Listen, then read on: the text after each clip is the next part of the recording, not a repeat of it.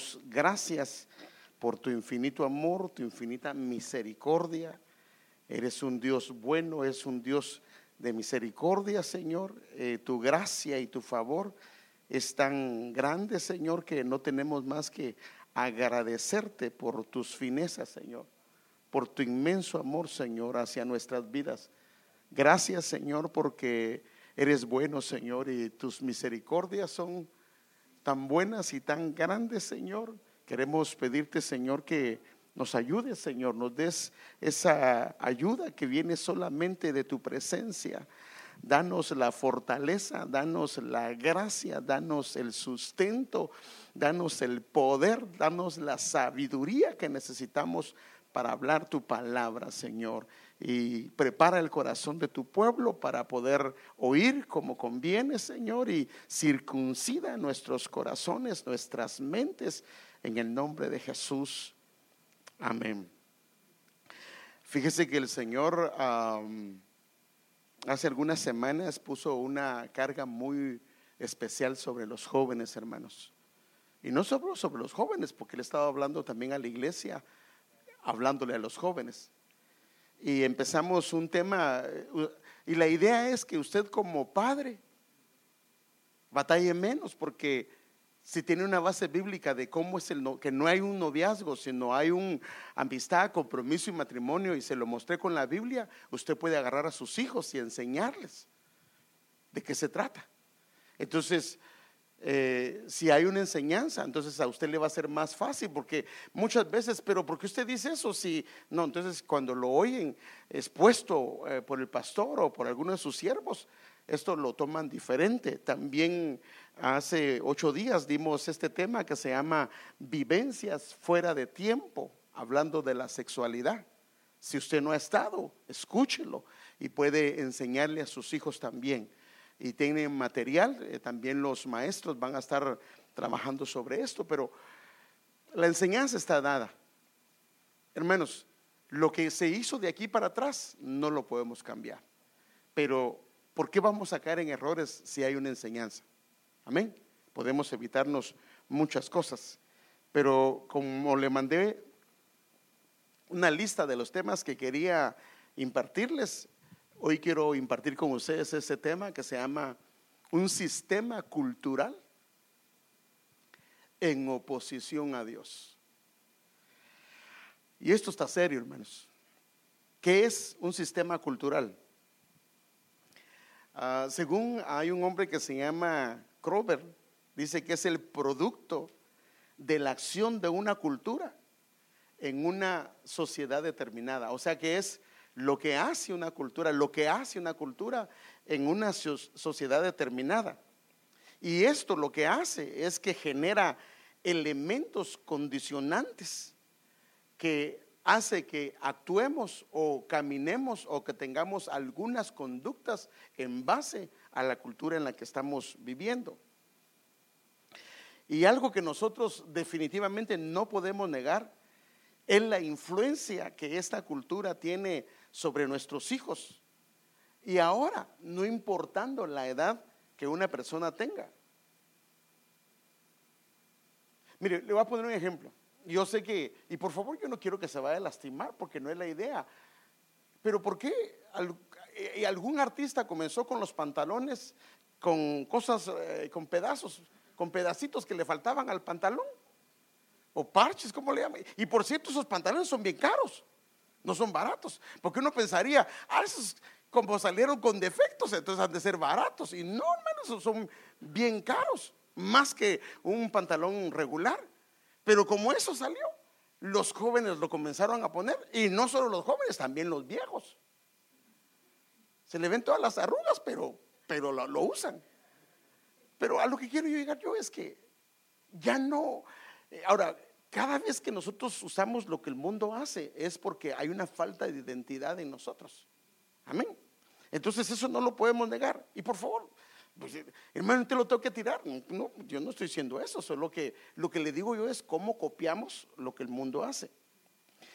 El sistema cultural es tan poderoso que solamente teniendo un entendimiento de que el enemigo está en contra de la familia, en contra del ser humano, es que podremos tomar algunas acciones para poderle pedir al Señor que nos ayude. Porque si no es eso así, si vivimos conforme vive el mundo, entonces significa que ha entrado un conformismo y un adaptamiento al sistema del mundo. Y por supuesto, esto corre el peligro de quedar sumergido en el sistema que opera en el mundo, que la Biblia es clara que quien opera ahí es el príncipe de este siglo. Así dice la Biblia, hermanos. Ahora, una de las cosas que tenemos nosotros que estar bien claros como padre, especialmente como un pueblo que es consagrado al Señor, es que nuestros hijos están viviendo en medio de una cultura que se opone o que rechaza a Dios. Y si, hermanos, nosotros no despertamos con respecto a esto, perdón, estamos en la calle, porque esto es una realidad, hermano. Una realidad.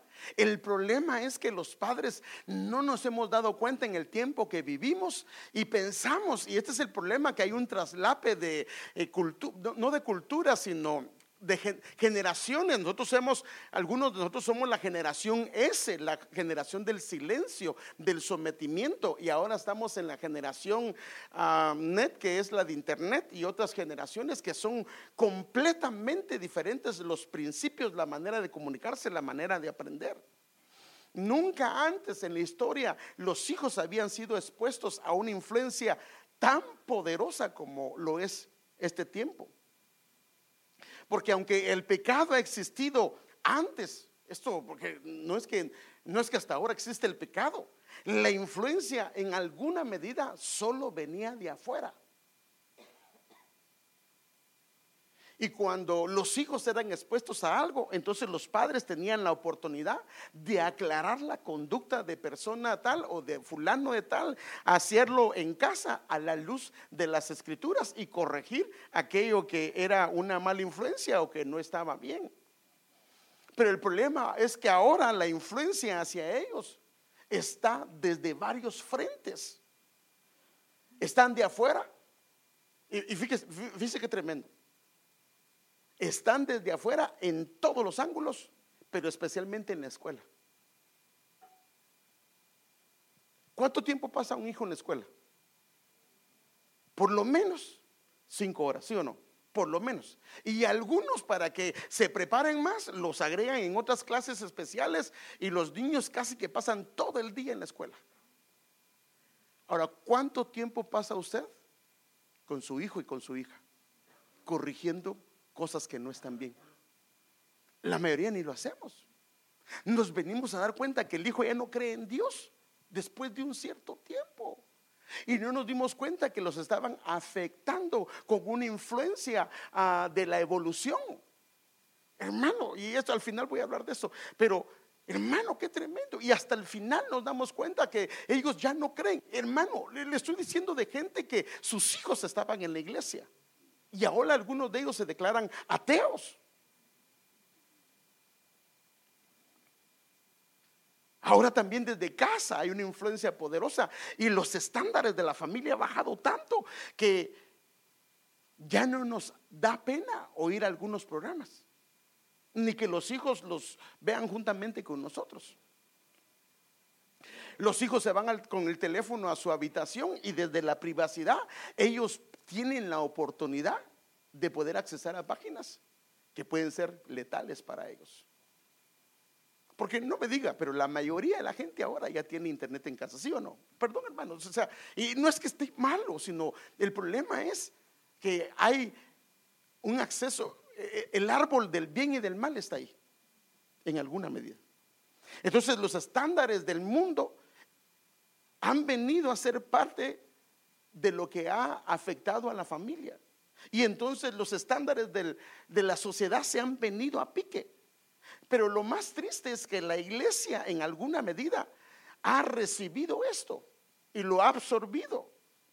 Muchas conductas inmorales son ahora tan normales que el termómetro que antes indicaba alertas de ciertas cosas que no estaban bien ya no suena. porque se ha acomodado. Como, hermano, mire, esto,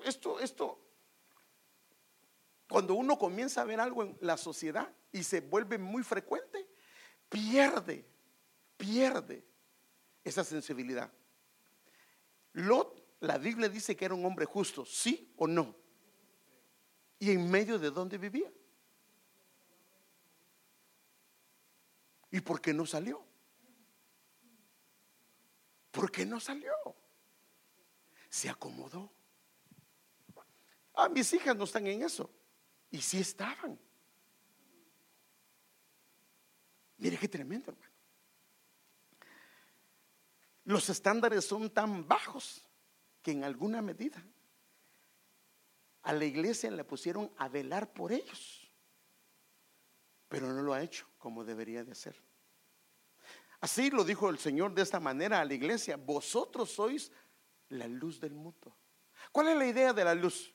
Que las tinieblas desaparezcan, que las tinieblas no absorban a una familia, a una casa, a una iglesia, a una sociedad. Y si hay muchas iglesias y hombres y mujeres que aman al Señor, su luz está encendida y las tinieblas no pueden, porque no pueden acaparar a la luz. El Señor también dijo: vosotros sois la sal de la tierra, para que la corrupción que hay en el mundo no entre a la sociedad ni entre también a las familias. Y por supuesto la iglesia está para velar por los estándares bíblicos a todos aquellos que se refugian dentro de una congregación, de una iglesia. Y por eso fíjese que el salmista lo remarca de esta manera. Me gusta esta versión, Salmo 11:3. Si están en ruina los cimientos, está hablando de los fundamentos, las bases de una sociedad, las bases de una familia. Si están en ruinas, ¿qué puede hacer el justo? Porque le dices: mi hijo, no está bien eso, pero lo hace fulano, lo hace mengano, lo hace sutano, y es tan difícil cuando todo el mundo lo hace y tú le dices a tus hijos que no lo hagan. Se complican las cosas. Por eso el enemigo ataca las bases mismas de la sociedad y las bases mismas de la familia. La familia, por supuesto, es el enfoque principal, y más adelante les voy a explicar la razón de por qué la familia es el enfoque principal de esto. Cada vez más nos acercamos al final de los tiempos y los estándares morales y espirituales van de bajada, van de pique y no paran, hermano. Porque eso pasa en la sociedad que se opone a Dios. Eso es algo que se pasa, hermano. Esto es lo que dice la Biblia a través de la historia de la humanidad. Y la escritura da testimonio, también la historia da testimonio de que esto pasa. Lo vemos desde el principio de la creación. Sabemos que el mundo estaba en caos. Dice la Biblia que estaba en caos y Dios no lo hizo en caos. Pero ¿qué pasó? Ese mundo se rebeló en contra de Dios. Nos vamos a Génesis capítulo 2, versículo 3, capítulo 2 y 3, y vemos a la familia de Adán siendo influenciada para que se rebele en contra de Dios. Hermano, una familia que no tenía pecado y fue influenciada por el enemigo para rebelarse en contra de Dios. Vemos en el cielo, hermanos amados, una tercera parte de los ángeles que fueron influenciados para rebelarse en contra de Dios. Y los ángeles tampoco tenían ninguna influencia al pecado y los engañaron y se rebelaron. Usted lo sabe porque esto lo ha visto en la escritura. La historia de la humanidad, vemos en Génesis 6 como toda la humanidad, ya no una familia, ya no algunas familias, ya no un pueblo, porque así dice la escritura en Génesis 6, toda la humanidad fue influenciada para rebelarse en contra de Dios.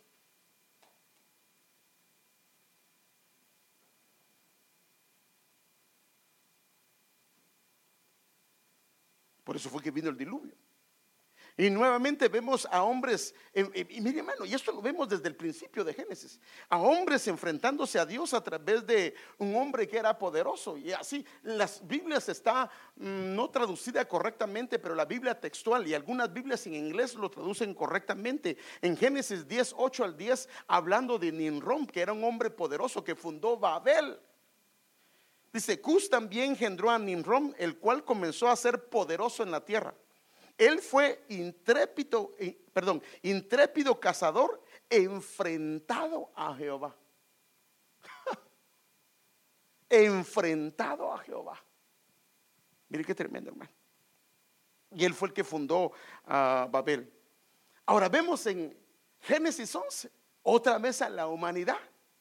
Dijeron, no queremos la manera como tú nos quieres explicar, y nosotros vamos a buscar nuestro propio conocimiento y hagamos una torre y hagámonos un nombre.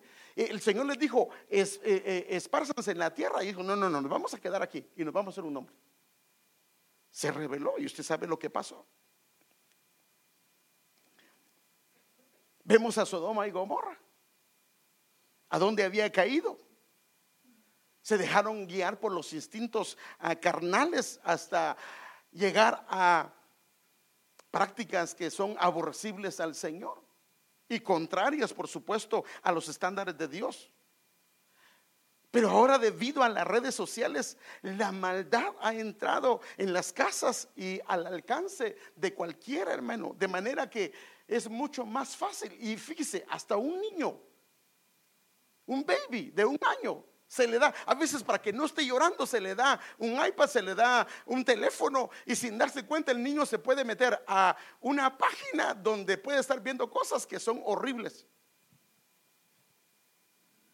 El niño se quedó callado. Ay, mire, Dios me dio esa sabiduría para darle el teléfono cuando él llore. Y no sabe que el tipo está con los ojotes ahí, que ¿qué es eso lo que está viendo? También los jóvenes, los adolescentes, los niños y hasta los bebés, porque por accidente se pueden exponer a cosas que son horribles. Entonces la pregunta es, ¿qué podemos hacer? ¿Qué dice el Señor al respecto, hermano? Porque nos guste o no, tenemos una bendición. Tenemos la bendición de ver el rapto y la venida del Señor, pero también estamos viviendo en los tiempos más difíciles que hay. Y la respuesta, por supuesto, está solo en el Señor, solamente en Él. Esto lo vemos desde el inicio, hermano, Dios protegiendo a su creación de toda influencia maligna. Y fíjese qué tremendo. Por eso es que en el caso de Adán y Eva, Él los puso en un huerto cerrado. Fíjese qué tremendo, con querubines para que lo guardasen, para protegerlos del mal. La Biblia dice que en la entrada habían 2 querubines que tenían sus espadas, haciéndolas así para guardarlos el lugar. No guardarlo de Adán y Eva, porque ellos estaban adentro.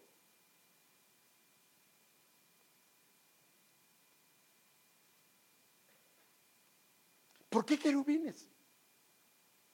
¿Por qué querubines?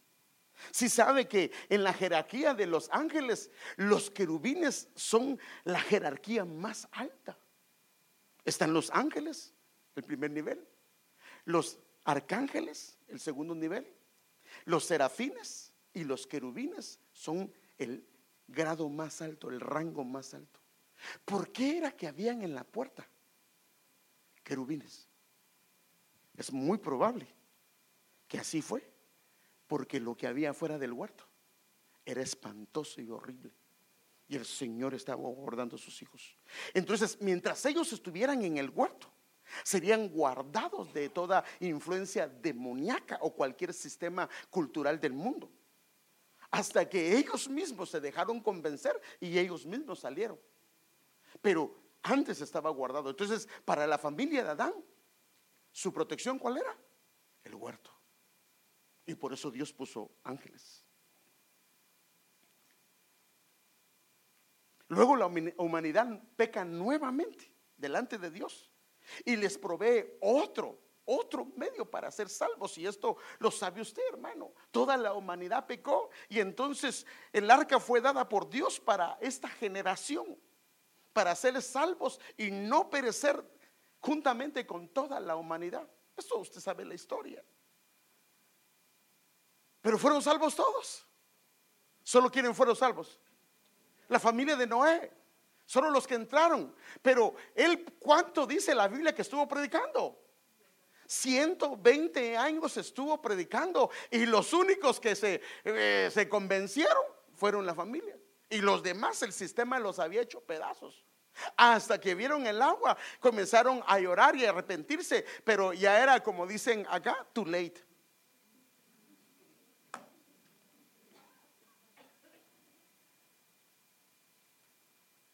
Y luego la humanidad se vuelve a alejar del Señor.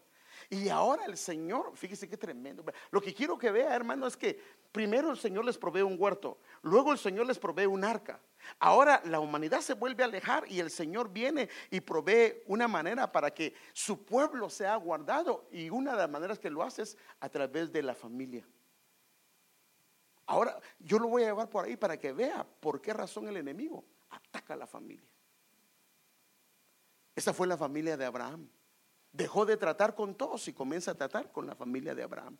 Primero un huerto, después el arca, y ahora viene a través de una familia. Y el Señor pone sus ojos en ellos. Usted sabe, hizo el pacto de la circuncisión, hizo un pacto con ellos. Él los tomó como su posesión, se comprometió con ellos. Hermano, lo que hizo con ellos es lo mismo que hizo con la familia de Jesús. Porque el pacto de la circuncisión es lo que ahora nosotros conocemos como el bautismo. El bautismo en agua, para nosotros ese es el pacto de la circuncisión. El Cordero Pascual, para nosotros ¿qué es? Es la Santa Cena.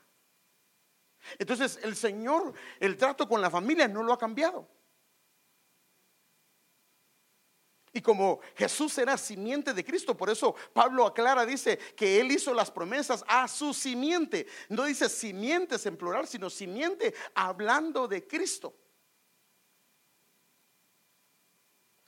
Y por eso es que los que van a ser guardados es los que sean parte de la familia del Señor. Y por eso el Señor en la cruz del Calvario, cuando Él muere, hermanos, Dios hace que nazca una iglesia, nazca una familia. Y por eso fue que el Señor a esta familia, una de las cosas que les dijo es: no hagan alianza. Fíjese, pues, primero Él no les dice nada, pero cuando hacen la familia de Abraham, Él comienza a darle restricciones. No hagan alianza con las gentes del mundo. No den sus hijas a los hijos de ellos. No den sus hijos a las hijas de ellos, porque los van a hacer correr detrás de sus costumbres. Y la gente dice: pero eso era antes. No, hoy sigue siendo lo mismo. No dice la Biblia que no os caséis en yugo desigual. No dice la Biblia que qué comunión tiene la luz con las tinieblas. No dice el Señor que nos guardemos. Amén. Esto no ha cambiado. Ahora, ¿quién es esta familia? Es la iglesia. Mire cómo lo dice este pasaje, Efesios 2, 19 al 21. Así pues ya no sois extranjeros ni advenedizos. Antes éramos extranjeros, por eso se nos llamaba gentiles, sino que sois conciudadanos de los santos. O sea que nuestra ciudadanía, Pablo lo dice, ¿dónde está? En los cielos. Usted tiene un pasaporte, porque el sello que le dieron, la visa que le dieron, hermano, si a usted le dan su mica, su residencia, su ciudadanía, es prácticamente como el sello. Dice que Dios nos puso el sello, que es la garantía.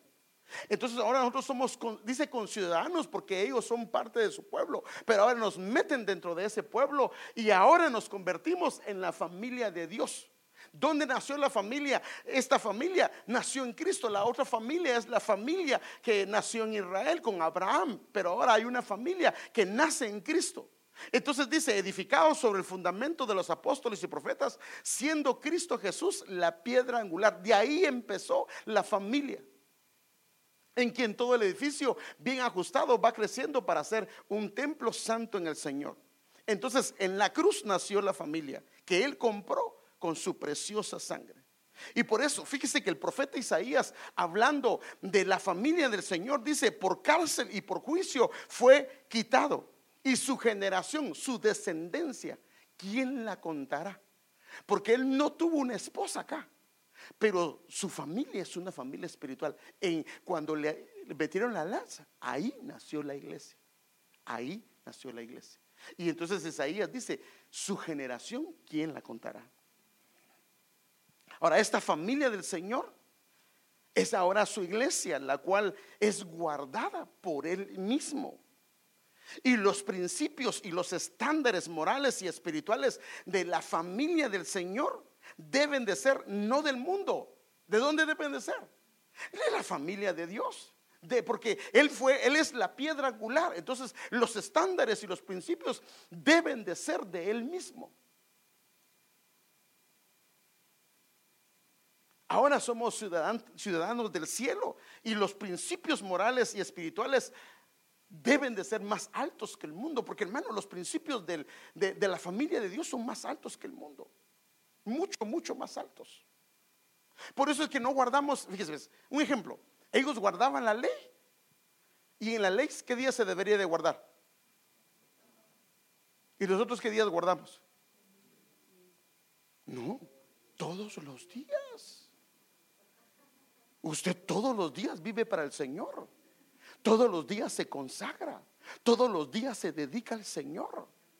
O sea que los estándares de la familia de Él son mayores. Dice, ahí le decían a aquellos, dice que Jesús viene y dice, ellos no le podían cargar nada a nadie. Y usted dice, cargue una mía. Si alguien te pide algo, dáselo. O sea, los estándares de la iglesia, dice, por ejemplo, al que impuesto, hay que pagar los impuestos.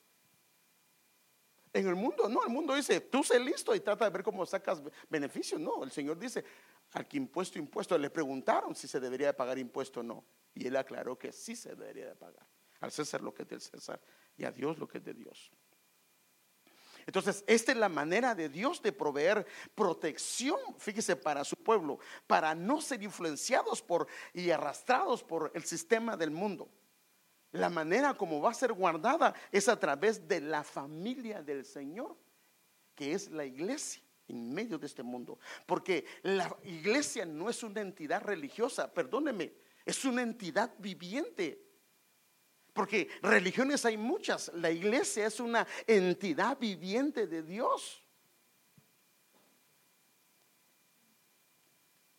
Para que si me retraso, sepas cómo deben de comportarse las personas. ¿Dónde? En la familia de Dios, la cual es la iglesia del Dios viviente, la cual es columna y fundamento de la verdad. O sea que si nosotros todavía mentimos y en la boca hay mentira a cada rato, tenemos un serio problema, porque no estamos viviendo como los estándares del cielo. Por eso le digo, porque, hermano, la Biblia dice que el Señor le dijo a Abraham, mire la familia de él cómo debe estar. Abraham le dice, camina delante de mí y sé perfecto. En el mundo le dice, tú haz lo que... No, Él nos manda a que vivamos de una manera digna en medio de este mundo, para que den honra al Señor. Entonces, en el diseño divino, Él ha provisto una familia para no sucumbir en el sistema del mundo. Entonces aquí es donde viene. A Adán y Eva le dieron el huerto. A la familia del tiempo de Génesis 6 le dieron el arca. Y Dios comienza nuevamente su trato a través de una familia, que era la familia de Israel. Nosotros estábamos separados y a través de Cristo nos meten ahí. Y si estamos en esa familia y vivimos los estándares de esa familia, los estándares del mundo no nos van a afectar. El problema es, ¿por qué nos afectan los estándares del mundo? Es porque aunque tenemos una familia, no operamos dentro de la familia como una familia debe de operar. Amén. Aquí está la clave de todo. La familia es la solución en el plan del Señor para los postreros días. Fíjese que yo creo que esta es una de las razones, hermano. Mire, escuche lo que le voy a decir.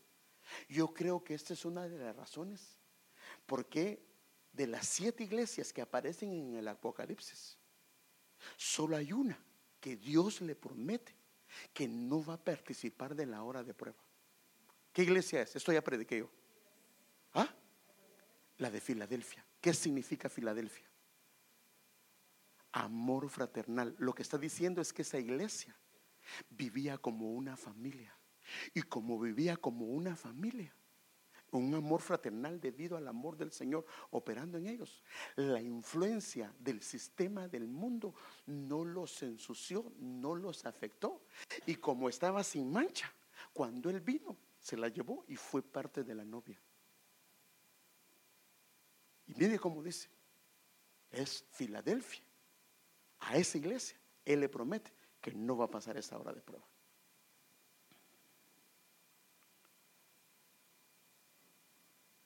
Ahora Él nos provee su familia, la cual es una familia celestial, porque así lo dice la Biblia, hermano.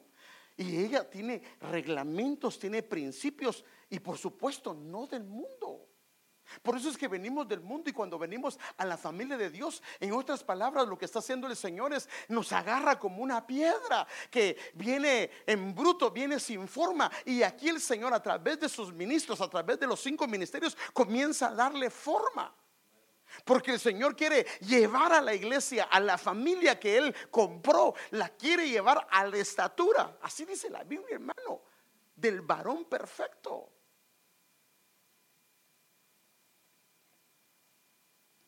Y los principios que el Señor le ha dado a su iglesia no están corrompidos. Los 5 ministerios deben de usar como, por supuesto, como fundamento la palabra del Señor para poder formar a la iglesia y llevarla a la unidad de la fe, llevarla al conocimiento pleno del Señor, llevarla a la madurez para toda buena obra. Y por eso 2 Timoteo 3:16 al 17 dice de la siguiente manera: toda la escritura es inspirada por Dios. Es útil para enseñar, es útil para reprender, es útil para corregir. Mire todo lo que hace: enseña, corrige, reprende, instruye en justicia, para que caminemos rectamente delante de Dios. Y la razón es que a fin de que el hombre de Dios, aquel que es llamado como parte de la familia, llegue a ser perfecto y preparado para toda buena obra. Así dice. Así dice ese pasaje. Entonces el enemigo sabe bien esto, que donde la iglesia va a ser guardada del sistema del mundo, y hablando de los jóvenes y las señoritas y los que estamos, es a través de la familia. Esa es la manera que Dios está operando para guardar del sistema del mundo. Mire qué dice: y Él dio vida a vosotros que estabais muertos en vuestros delitos y pecados. Ahora, en los cuales anduvisteis en otro tiempo, ¿qué dice? Según la corriente de este mundo. O sea que hay un sistema operando conforme al príncipe. Ahora, esa corriente de ese mundo, ¿cómo opera? Conforme al príncipe de la potestad del aire, el espíritu que ahora opera en los hijos de desobediencia. O sea que si alguien comienza a operar, fíjese, teniendo una familia, dando Dios una familia, y comienza a vivir y a ejercer su manera de vivir de acuerdo al sistema del mundo, él se convierte en un hijo de desobediencia. Porque nosotros tenemos reglamentos y principios y cosas que deberíamos de explicar en casa, aclarar en casa, no permitir en casa. Pero ¿cómo lo podemos evitar si nosotros mismos también lo hacemos? Y como podemos ver en este pasaje, es claro que el mundo está bajo la influencia y potestad maligna. Sus principios poco a poco son para anular las sociedades, anular los principios morales, anular los principios espirituales y anular especialmente a la familia. Anular la manera correcta en que una familia debe de funcionar para que funcione de acuerdo a los estándares del mundo. Por eso es que ahora comienzan programas que dice: esta es la familia moderna. En otras palabras, si alguien es esposo y esposa y tiene hijos, esa está anticuada. La familia moderna ahora es un varón y otro varón, son los padres, y ahí tienen hijos. Perdóneme. Y nosotros, imagínense, hermano, ponemos a vernos eso, es que está chistoso, y ponemos a ver a los hijos. ¿Qué comienza a ver el hijo? Si comienza a ver esos programas, que eso es normal y es correcto, ¿sí o no? Ah, no, es que eso solo yo lo voy a entender. No.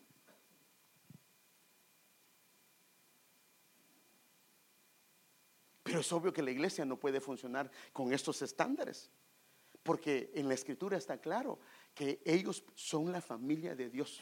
Y si son la familia de Dios, los estándares tienen que ser los de Dios. Él es el Padre, Él es el que nos redimió. Pero como en toda familia donde se enseñan los principios y valores espirituales, en el seno de la misma hay conflictos.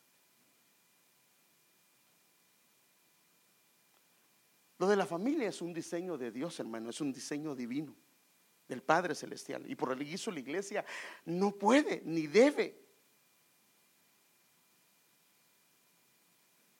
dejar de congregarse. Porque si usted tiene casa y tiene una familia, ¿cada cuánto llega a su casa? ¿Qué es irregular que alguien llegue todos los días a su casa? Es normal y es lo que se espera, ¿va? Si viene un esposo y dice: te quiero, mujer, quiero a mis hijos, pero te voy a visitar cada 15 días o cada mes a dejarte otro hijo. Te traigo tu salario, pero tengo otra casa. No.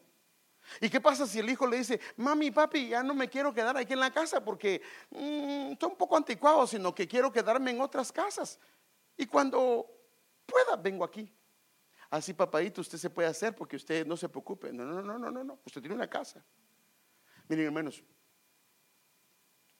ahí están mis hijos. Mi hija hasta los 19 años fue la primera vez que ella se fue a quedar a otra casa. La primera vez. Porque ya tenía edad para saber si algo puede ser bueno o malo. Pero fíjese pues, ¿cómo se van niños pequeños y niñas pequeñas a quedar en otra casa? ¿Qué sabe usted quiénes están ahí? Pueden abusar de alguno de ellos. No, el día que salgan sus hijos sea el día que ellos se casen. Ya si hay casados dejan hacer cosas, es asunto de ellos. Claro, a la persona donde llevó a su niña, a su niño, usted los puede meter preso, pero ¿cómo le quita el daño al niño? ¿Cómo le quita el daño a la niña? No es sabio, no es sabio.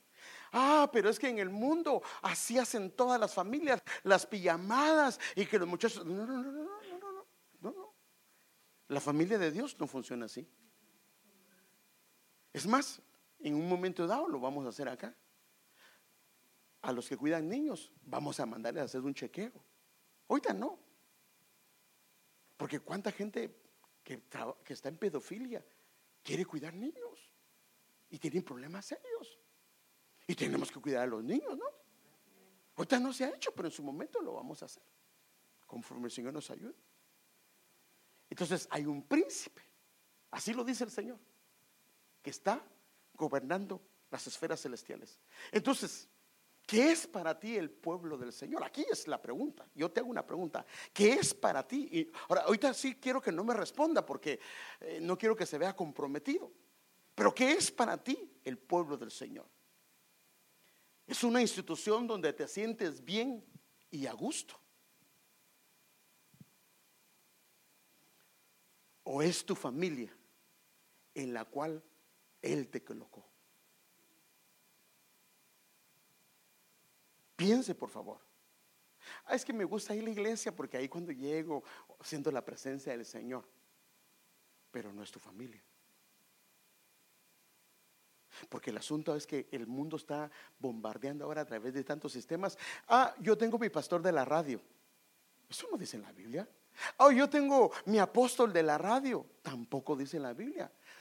Cuando se debe tener un pastor y una casa, un rebaño, donde te puedan dar de comer, te puedan pastorear y te puedan corregir. Eso es lo que dice la Biblia. Entonces alguna gente no va a la iglesia porque dice: no, es que usted regaña mucho, en cambio me gusta porque me gusta porque me hace reír. Bueno, está bien. Si me dices que tu familia, si me dices que esta es tu familia, entonces yo necesito hacerte algunas preguntas. ¿Cuánta participación tienes en la misma? Por ejemplo, está su familia. ¿Solo la mamá hace las cosas en la casa o también colaboran los hijos? Hermanos, ¿colaboran o no colaboran? Si no colaboran, perdónenme, pero los papás están en la calle, porque ellos tienen que ponerlos a hacer cosas. ¿Qué pasa si el hijo ya trabaja y tiene un salario y no ayuda al papá a pagar biles? Discúlpeme, está mal. Pero no está mal el muchacho, lo que está mal son los papás.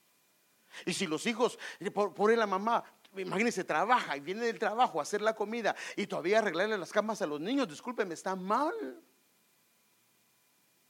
Entonces, en una familia normal es que todos en casa colaboran de acuerdo a su edad. No va a poner a un niño, por ejemplo, de 3, 4 años a que le cocine porque se va a quemar. Pero de acuerdo a su edad le comienza. Los niños aprenden, hermano.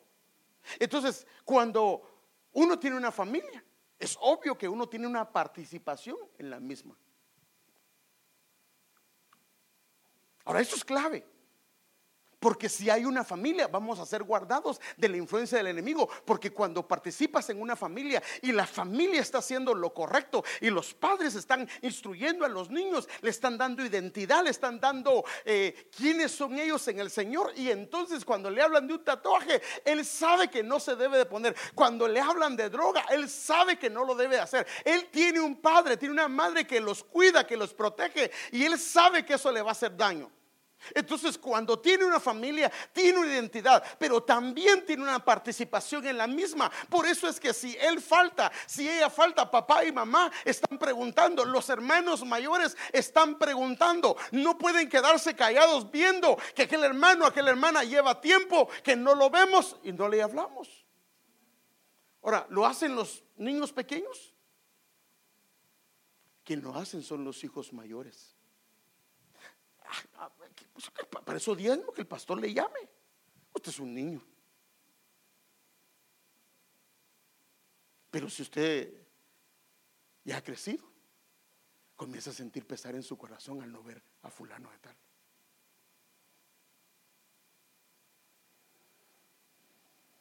¿Cuánta participación tienes en la misma? ¿Cada cuánto ves a tu familia?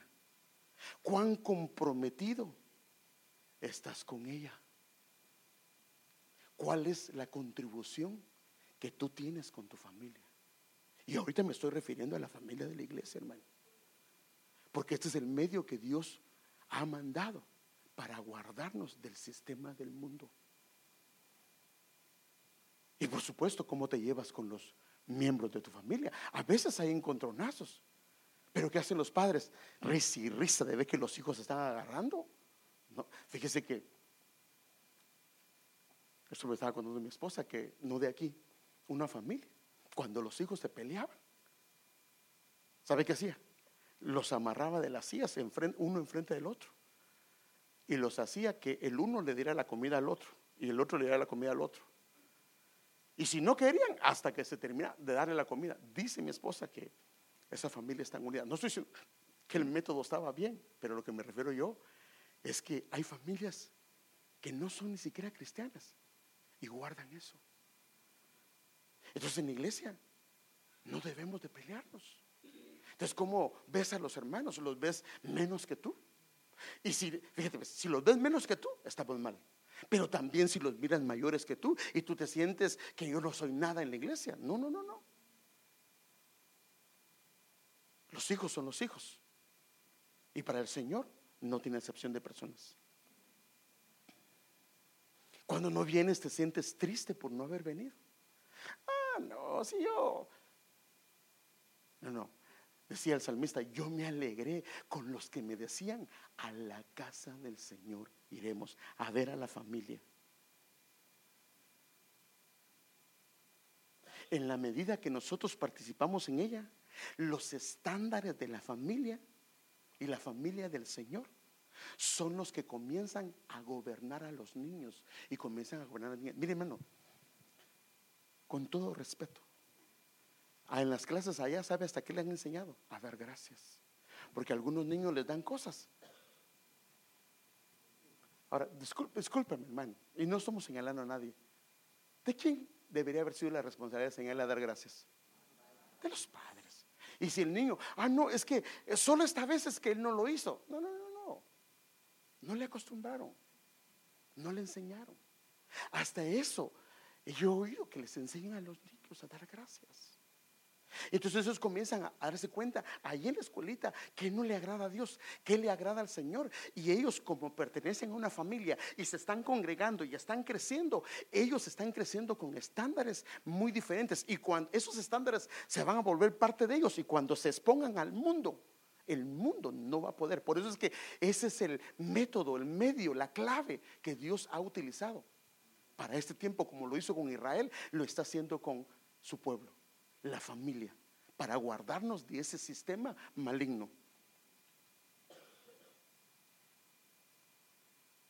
Y fíjese, aunque sean atacados por el sistema del mundo, ellos se gobernarán por los estándares de la familia del Señor, porque ellos han llegado a amar y respetar a sus hermanos, pero también han llegado a amar y respetarlo a Él, porque eso le enseñan en la escuela dominical también. Entonces, vea, hermano, la responsabilidad que tenemos nosotros como padres con nuestros hijos. ¿Qué pasa cuando ellos toman otros estándares o principios? No es porque tal vez han carecido de la familia del Señor, porque no los has traído. Tal vez no has hecho esto, pero si los traes, hermano, con la ayuda del Señor les vamos a enseñar.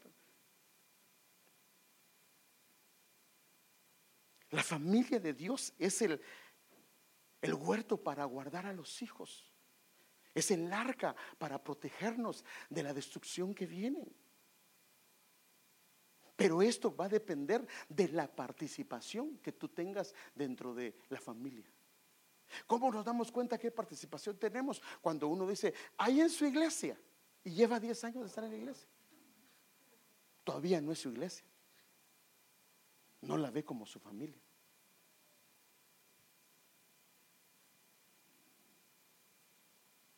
¿Qué deberíamos de inculcarle a los hijos?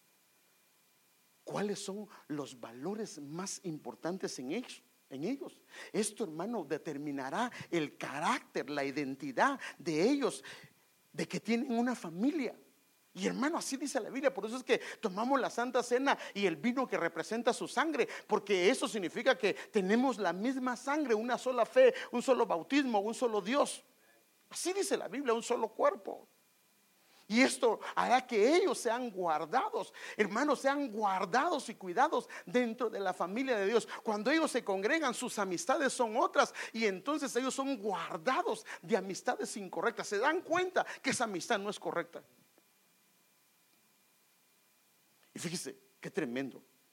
Por eso cuando esta mujer Ruth tomó la decisión de seguir a Noemí, le agradó tanto al Señor, porque ella estaba renunciando a la cultura y a las costumbres de su pueblo.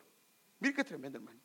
Cuando nosotros venimos a la casa del Señor, estamos renunciando a la cultura y a las costumbres de nuestro pueblo,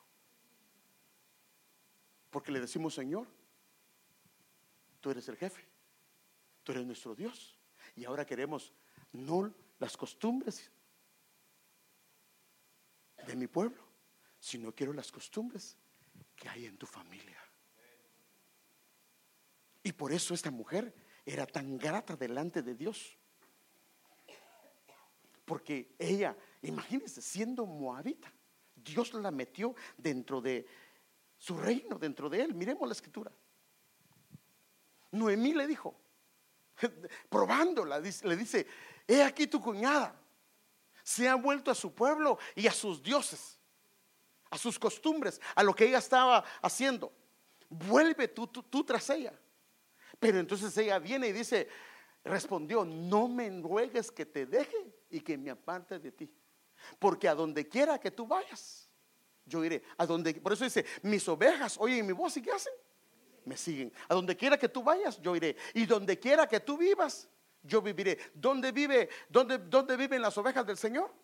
En el rebaño del Señor, en el redil del Señor. Tu pueblo será mi pueblo y tu Dios será mi Dios.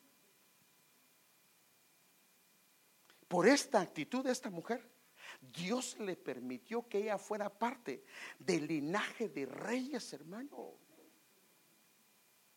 De ese linaje vino el Señor Jesús, de ese linaje. Y por eso es que vos, hermano amado, que es figura de Cristo, él le dice de esta manera a esta mujer. Y vos le respondió y dijo: todo lo que has hecho por tu suegra después de la muerte de tu esposo me ha sido informado en detalle. Y como dejaste a tu padre, fíjese que hay un pasaje que dice: oye, hija mía, olvida a tu padre y la casa de tu padre, y entonces el rey deseará tu hermosura. Y viniste a un pueblo que antes no conocías. Perdón, y como dejaste a tu padre y a tu madre y tu tierra natal, y viniste a un pueblo que antes no conocías. Debido a eso, que el Señor recompense tu obra y que tu remuneración sea completa de parte del Señor, Dios de Israel, bajo cuyas alas has venido a refugiarte. Cuando vienes a la familia de Dios, te estás refugiando bajo las alas del Altísimo. Y por eso dice: caerán a tu lado 1,010,000 a tu diestra, mas a ti no llegarán. Mire lo importante, hermano. Pero ¿dónde estás dentro de la familia del Señor? ¿Estás metido? ¿Estás comprometido? ¿Estás dentro de la familia? ¿Estás caminando con la familia? No, hermano. Cuando iban, mire, Dios los sacó de Egipto, los mandó al desierto. Porque en Egipto cada quien vivía donde quería, pero en el desierto los hizo juntarse para que vivieran bajo la sombra del Señor, bajo la nube, para que caminaran con una sola visión. Porque una familia debe de caminar con una sola visión.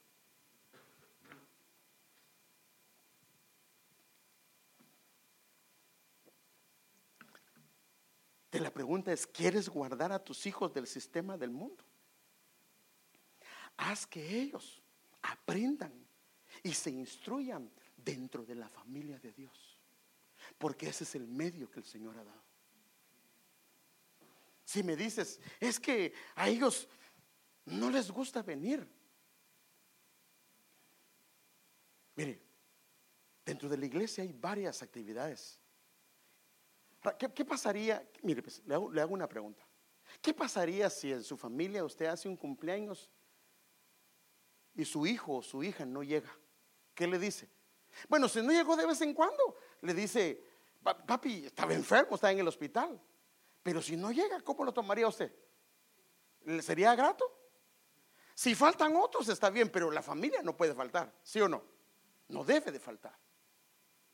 Por ejemplo, aquí tenemos actividades de matrimonios, tenemos actividades de jóvenes, tenemos actividades de varones, tenemos actividades de varias índoles para ayudar cada área dentro de la iglesia. Pero entonces usted me dice a mí: es que, hermano, a ellos no les gusta, a mis hijos, a mis hijas. Es que ya están grandes y yo no los puedo obligar.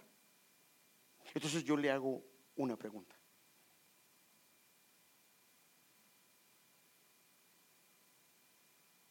¿ellos escogen siempre lo mejor? Otra vez, ¿ellos escogen siempre lo mejor? Entonces, por ejemplo, ¿qué pasa si su hijo le dice de 14 años: mami, ya no quiero ir a la escuela? Ay, pobrecito, te considero, ya no vayas. ¿Le dice eso? ¿Qué le diría? ¿Qué le diría? No, papaito, ¿usted quiere ser alguien en esta tierra? Mire qué tremendo, man. ¿Usted quiere ser alguien en esta tierra? Usted debe ser un príncipe, un rey, un doctor, un abogado. Y lo convence para que vaya a estudiar. Y si no lo puede convencer, no me diga que no, pero lo va a puchar para que vaya. Pero su hijo le dice que no quiere ir a la iglesia, que no quiere ir a una actividad de jóvenes. ¿Y sabe qué le dice? Está bien, mi hijo, quédate. Es que hay un show que van a dar hoy y que hoy es el último día. Está bien, quédate. Lo que le está diciendo usted es: esto no es tan importante, pero tu carrera sí es muy importante. Por eso le pregunto, hermano, yo le hago esa pregunta. Si el hijo le dice, es que a mí no me gusta, hermano, ¿usted cree que es fácil empezar? Cuando se inicia no es fácil, pero los que deben de ayudarnos son los mismos de la familia.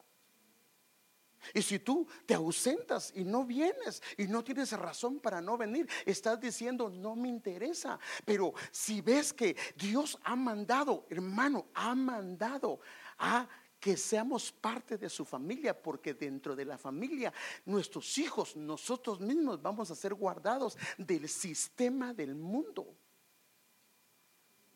Hermanos, eso hicieron con estos muchachos. Los jóvenes que fueron a Babilonia, los quisieron hacer que comieran la comida del rey, el vino del rey, la escritura del rey, porque la idea era cómo meterlos dentro de esto. Pero como ellos venían bien preparados, ellos sabían que pertenecían a una familia, que era una familia del cielo, y no se dejaron contaminar. La pregunta es, si tus hijos, si tú ya no vienes a la iglesia, ¿será que tus hijos van a seguir?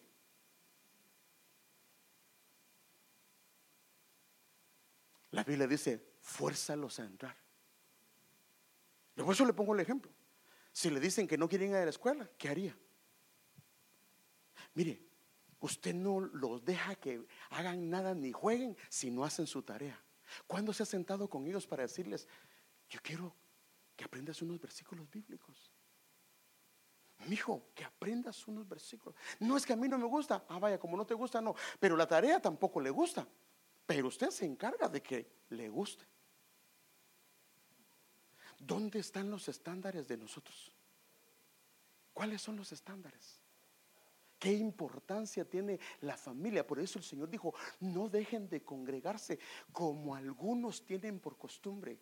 No fuimos llamados para congregarnos de vez en cuando, porque Dios nos ha dado una familia, porque en esa familia vamos a recibir identidad, en esa familia vamos a recibir herencia, en esa familia vamos a ser formados para servir y que nuestras áreas y nuestros dones reciban lo que Dios quiere. Sí, hermano. Somos hechos para estar en una familia. No fuimos hechos para estar fuera de una familia. Pero ¿qué participación tienes tú dentro de la familia? Y si tú no participas, ¿participarán tus hijos? Hoy estamos, fíjese, pues, hoy estamos nosotros haciendo actividades los viernes para los jóvenes. Batallarías menos, pero ¿qué debes de hacer? Traerlos.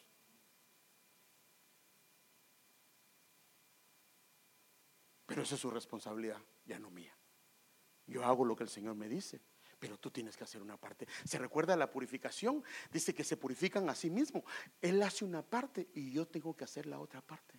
Mi trabajo es llevarlos a la iglesia. Mi trabajo es ayudarlos. Y si ellos no quieren, convencerles la importancia que Dios esté en sus vidas. Porque Él, hermanos, yo al menos así lo hacía con mis hijos. El trabajo que yo tengo, la casa que tienen, el cuarto que tienen, es debido a Él. A Él le debemos todo. Y sería ingratitud de parte nuestra no adorarlo, no buscarlo, no postrarnos. No, hermanos, sería una ingratitud. Pero para las cosas del mundo les damos muchas razones del por qué no deben de dejar de hacerlo. Pero las cosas del Señor las dejamos a un lado, cuando ahí deberíamos de entrarle con toda la fuerza. Porque mire, estos jóvenes se guardaron para el Señor. No hicieron los que los demás. ¿Y sabe qué dice la Biblia? Porque eso así lo dice. Dice que cuando los presentaron delante de Nabucodonosor, ellos, mire hermano, así dice la escritura, no le estoy exagerando, eran 10 veces más inteligentes que todos los demás, los 3 o los 4. Imagínense una persona 10 veces más inteligente. Los otros, aunque eran sabios, delante de ellos parecían tontos. Pero porque ellos tenían arraigado lo que era la familia de Israel. Ellos sabían que eran israelitas. Ellos sabían que tenían un padre. Ellos sabían que en sus venas corría una sangre. En sus venas corría la sangre de Abraham. Eran hijos de Abraham. Nosotros fuimos llamados, hermano, para que nuestros hijos sepan la identidad que tienen y dónde la van a tomar. Por eso el Señor dijo: llévalos a la iglesia y ahí van a orar por ellos y los vas a bendecir de esta manera para que mi nombre esté en ellos. O sea que lo que hacen los hijos al venir a la casa y al bendecirlos es que el nombre del Señor esté en ellos, para que ellos sean apartados y dedicados para Él. Ese es tu trabajo, ese es mi trabajo.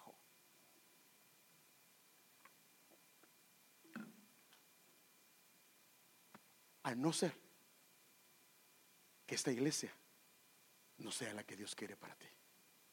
Pero si esta es la iglesia que el Señor te dio a ti y la cual Él te hizo sentir que era el lugar, mi consejo como pastor es: involúcrate. Involúcrate. Y cuando vengas a darte cuenta, tus hijos comienzan a involucrarse. Y qué hermoso es cuando nos involucramos y los hijos también comienzan a servir, y de nuestros hijos nacen siervos y siervas para el Señor. El Señor los comienza a usar de una manera preciosa. Porque acaso no llega a memoria delante de Él el trabajo que hacemos para Él. Comienzas a trabajar con los hijos de otro y Él se encarga de trabajar con tus propios hijos. Ese es el Dios que nosotros tenemos, hermano. Pero ¿cuál es el medio que Dios ha usado para guardarlo del sistema del mundo? Es la familia. Entonces hay un sistema cultural en oposición a Dios, y ese no va a mejorar. Así dice la Biblia.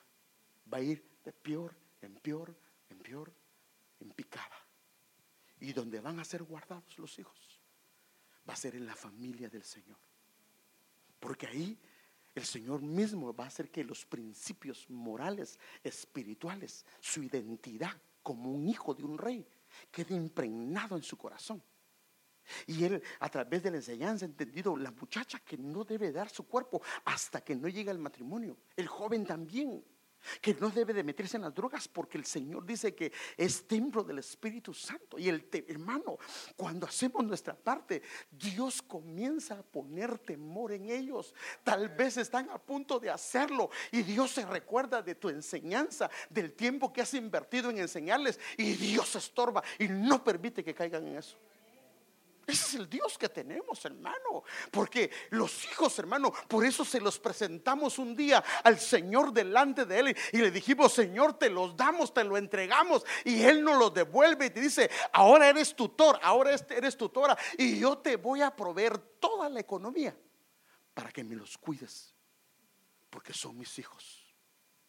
Entonces la pregunta es: ¿cuánto conocen nuestros hijos al Señor? Él nos ha pagado a nosotros, hermano. La casa que nos dio es para que ellos tengan un techo. La capacidad que nos dio es para que los instruyamos, para que ellos amen al Señor con todo su corazón. Pero esa parte, entonces, ¿cómo le puede poner el temor a ellos si yo no le he enseñado a ellos?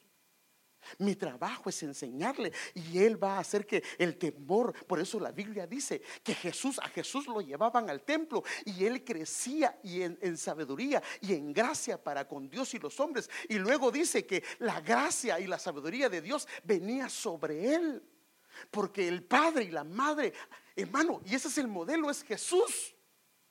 Si lo hacían con Jesús, significa que nosotros debemos de hacer exactamente lo mismo, hacer la parte nuestra y llevar a nuestros hijos, y que el Señor un día los toque. Y si mi hijo, mi hija no se ha encontrado con el Señor, clamar, suplicar para que lo conozca, para que él tenga un encuentro con el Señor, hermano. Ay, Padre, perdóneme, hermano, me pasé el tiempo.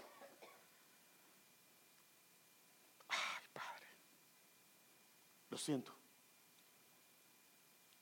No lo estoy regañando. El ataque es contra el núcleo de la familia, porque el enemigo sabe la importancia de la familia del Señor. Él sabe que las familias que se congregan en un lugar y se comprometen, comienzan a agarrar identidad y tienen un nombre. Por eso es que le preguntaron a aquel hombre en las bodas. Estaba en las bodas. Fíjese, estaba vestido Significa que hubieron ministros que lo vistieron, pero cuando le preguntaron, ¿quién eres? No tenía casa. No tenía casa. Necesitamos una casa, porque los pastores van a dar cuenta de nosotros. ¿Y qué pasó? Estaba vestido, pero no tenía casa, no tenía pastor. Lo mandaron afuera, hermano. Por eso es que Dios ha establecido, mire hermano, qué tremendo, en su gran bondad alrededor del mundo, Él se ha encargado de pagarnos a nosotros los pastores o todos los ministros, llamándonos, hermano, para ubicarnos en diferentes lugares, para que todos tengamos acceso a un lugar donde crezcamos como una familia y tengamos una identidad y tengamos un lugar donde sirvamos. Porque cuando hay una casa, los hijos comienzan a crecer, se desarrollan y llegan a ser hombres o mujeres de bien, pero necesitan una casa. Necesitamos congregarnos, hermanos. ¿Has dejado que tus hijos dejen de ir a la escuela? ¿Por qué no has dejado? Por la importancia que le ves. Pero sabe que la importancia es más grande.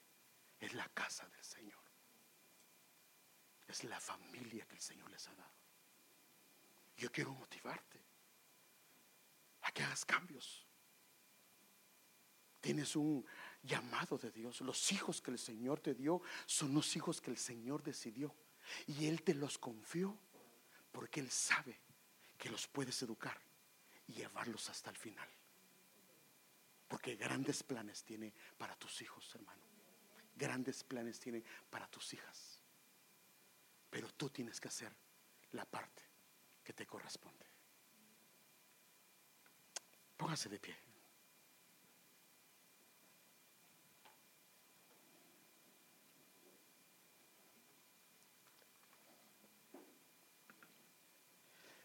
El Señor les dijo: yo les he dado tu palabra y el mundo los ha odiado. El mundo no nos va a amar, hermano, porque no son del mundo, como tampoco yo soy del mundo.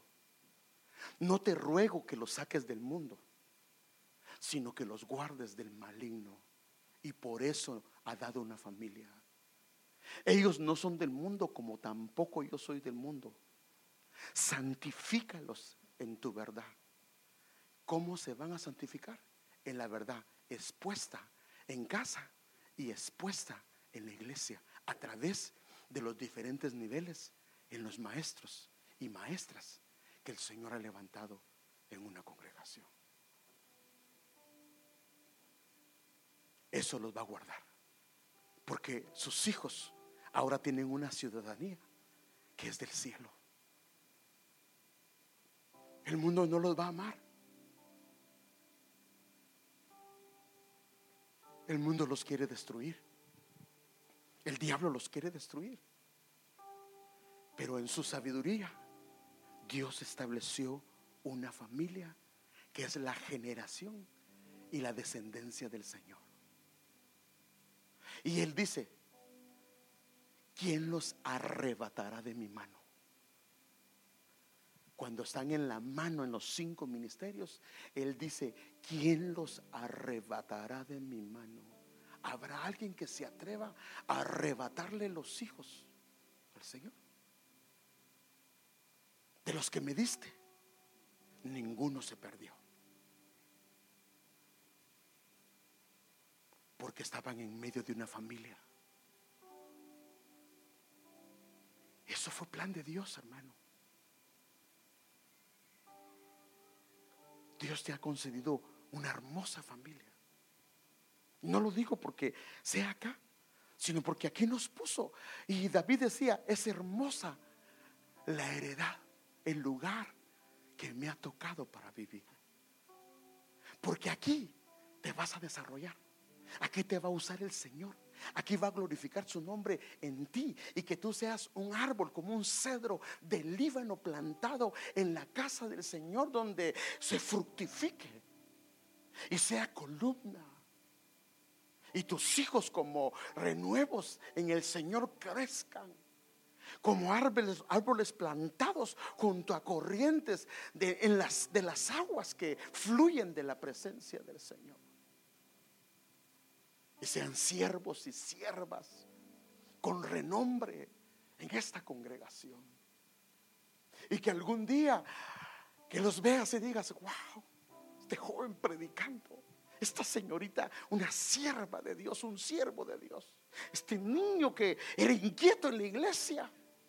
Y eso lo hemos visto, hermano. Hemos visto niños viniendo a la iglesia, niñas inquietos, y cómo el Señor, a través de la exposición de la palabra de los maestros, ellos y la instrucción de los padres, ellos se han ido acomodando. Y la inquietud que traían, la necedad que traían, Dios la ha estado trabajando. Porque eso es lo que hace la familia de Dios. Porque en esa familia es una familia viviente, una familia donde Él mismo vela por su casa. Y Él dice que aunque fuéramos infieles, Él permanece fiel. Él no se puede negar a sí mismo. Señor,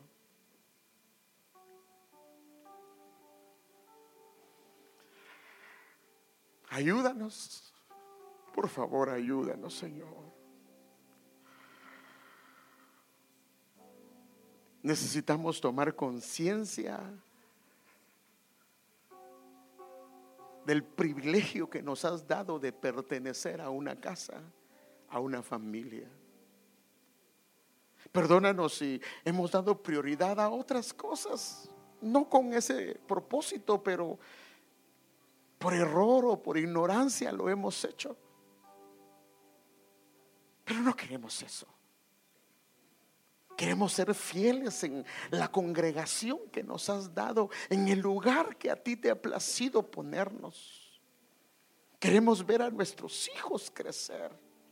Queremos ver a nuestras hijas crecer. Queremos que tu temor esté delante de ellos, que tu santidad esté con ellos, que crezcan, Señor, y que sean fragantes delante de ti. Perdónanos por no hacer lo que nos corresponde y quedarnos cortos. Cuando vemos a la luz de tu palabra, nos damos cuenta que nos hemos quedado cortos.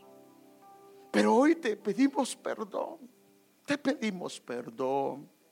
Perdónanos, Señor, y ayúdanos a retomar nuestro papel de padres, a tomar nuestro papel de madres, en instruir a nuestros hijos y llevarlos a tu casa para que tu gloria venga sobre ellos, tu nombre venga sobre ellos, tu santidad venga sobre ellos. Ayúdanos, Señor, por favor, a hacer como hacía María y José, que llevaban a sus hijos a tu casa, y ellos ahí crecían en gracia, en sabiduría para contigo y para con los hombres, y tu temor estaba en ellos. En casa aprendió Jesús el temor, y sus hermanos. Que aquí, Señor, haya una santidad y un temor reverente en nuestros hijos, y que ellos te amen, pero también te teman y caminen delante de ti. Te damos gracias. Gracias, Señor, por la familia que nos has dado, y te pedimos tu favor y tu gracia para seguir adelante, en el nombre de Jesús. Amén y amén. Siéntese un momentito.